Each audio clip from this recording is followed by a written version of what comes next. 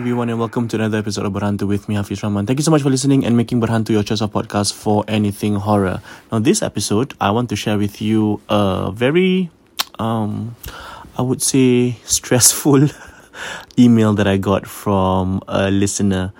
So I just thought I would share with you because it's in depth and it really, it could happen to anyone. All right. So I think the reason why I think a lot of people resonate with my stories is that it happens to regular people, you know. And I mean, obviously lah. But okay, I do not know why I'm ranting. Let's go. Assalamualaikum Hafiz. Hope you are in the pink of health and project preparations have been coming along well. Today, I'll be sharing an experience that happened in 2020.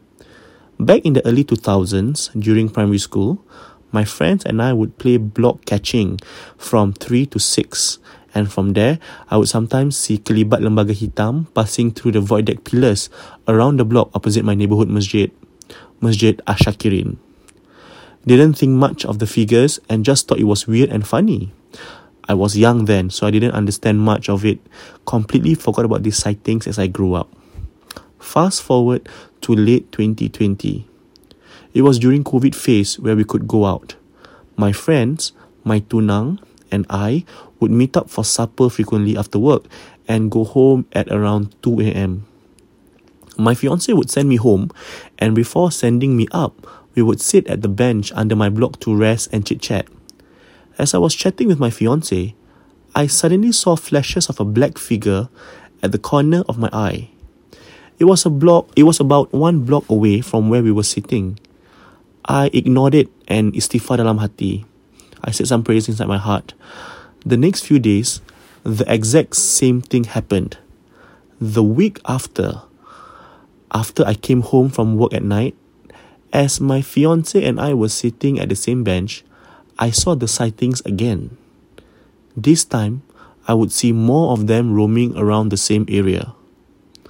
They were floating around separate pillars and rubbish chute, but in total, I could see 3. This time, I told my fiancé that I'm not feeling comfortable, so we cut short our conversation as I wanted to go up. As we were in the lift, he advised me to wash my feet, my face, or better yet, to just take ablution together before sleeping. A few days later, I started having these nightmares that are either repeated or continue in episodes.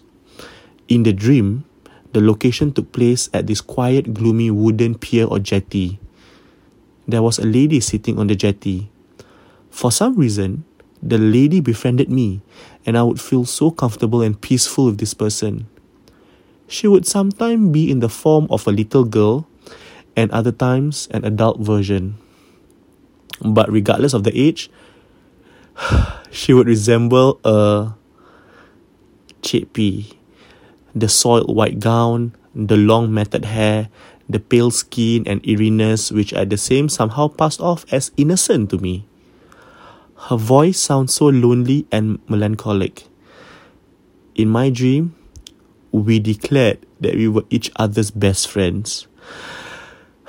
Okay, let me continue. Subhanallah. Okay. Every time I woke up, I'll feel this intense feeling of me missing her and getting frustrated over the fact that I woke up too soon.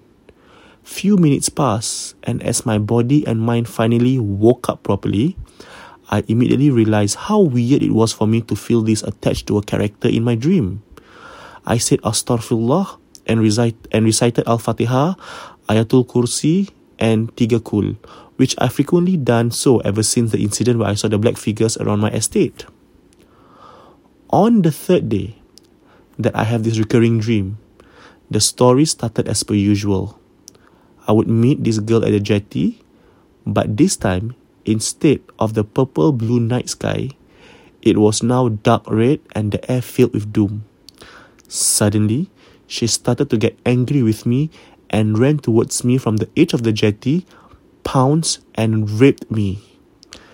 She was so violent that she started using her claws to cut my abdomen open and chew my flesh up. I know it was a dream, so I tried to wake up, but I couldn't.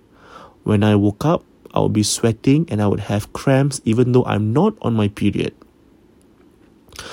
The night after I had that nightmare, when my fiance and I were under the block after an event, I started to see the black figures again. But this time, I don't know why, but dah lagi ramai wandering around. There were easily at least 8 of them floating around in between the blocks in front of mine. They were about 3 to 4 meters tall, with no faces, just full black flowy clothes macam burqa. They didn't come towards me, just floating around aimlessly around the estate. This time, I think I started to panic and my dada rasa sakit, like ada benda tajam cocok. So I know I'm feeling very anxious at this point. I got home, I ambil wudu and I solat. I am aware that I am still struggling to do my full prayers at a timely manner, and being someone who always has occasional panic attacks, I believe I am prone to feeling weak and empty sometimes. I remember sambil solat, I would cry during sujud as I was venting to him how confused and uneasy the past weeks has made me. I asked for his permission to lend me the strength and the calmness to overcome whatever that has been happening. Before sleeping, I played Surah Al-Baqarah, which usually helped me fall asleep on nights I feel stressed or can't sleep. The same disturbing dream happened 2 more times, but on the last night, I got frustrated, and in my dream, I don't know how, but I had the ability to fight back to the lady and scream, "I'm not afraid of you. Allah subhanahu wa ta'ala is scarier and stronger than you. You cannot disturb me anymore. I have his protection and I will not be your friend anymore." I can't remember what happened after I shouted, but I remember waking up all of a sudden and felt like my roh got sucked back into my body, my spirit. As I awoke, I gasped for air. I told my dad about this, and my dad told me that before that, jinn can shapeshift into things or people that will either lure people to them or scare them in an attempt to jauhkan mereka dari kekuatan dan keyakinan of our faith. I proceeded to istighfar, went to wash my face and recited Al-Fatihah, Ayatul Kursi and 3 Qul before getting ready for work. I didn't share with my family about my dreams, but I did let some of my other loved ones know. Alhamdulillah, ever since then, the dreams never came back and I do not see the black figures anymore. Sorry if my story was long. Thank you for hearing out my experience, but all in all, if there's one thing I learned from this experience, is the power and importance of being confident and fully believing the prayer or the du'as that you recite. It made me crave more for his love, and I'll get sad sometimes as I miss speaking to him in prayers, the place where I'll truly and feel safe and secure and heard. Every prayer felt like a big hug. I am very far from being a good Muslim, but I will continue to take as much baby steps as I need and more, inshallah. Attached are photos of the corner that I see from under my block, and the black figures look like that I described as wearing burqa. And then she really attached a couple of photos, and I'm not going to watch. It's 1:30 in the morning. I'm not going to look at the at the gambar. So this is a story that I thought was interesting for me to share with all of you. About how suddenly I would think that her hijab was opened and she's able to see things, and this thing is trying to lure her both in the physical form and also in her dream. And I wonder if this story resonates with some of you, and if any of you have had this experience before. So if you do want to share with me your stories, please feel free to do so. I'll be more than happy to read them out. So thank you so much to this person or to this listener who has emailed me. Thank you so much for always listening to Berhantu. Thank you to you guys. If you have any stories, please email me at hafizabdrahman@yahoo.com, hafizabdrahman@yahoo.com. And I hope that the stories keep coming so that I have more stories to share with you. Okay, that's all. I'm quite creeped out because I just took a glance of that burqa sitting on the bed. Bodoh lah.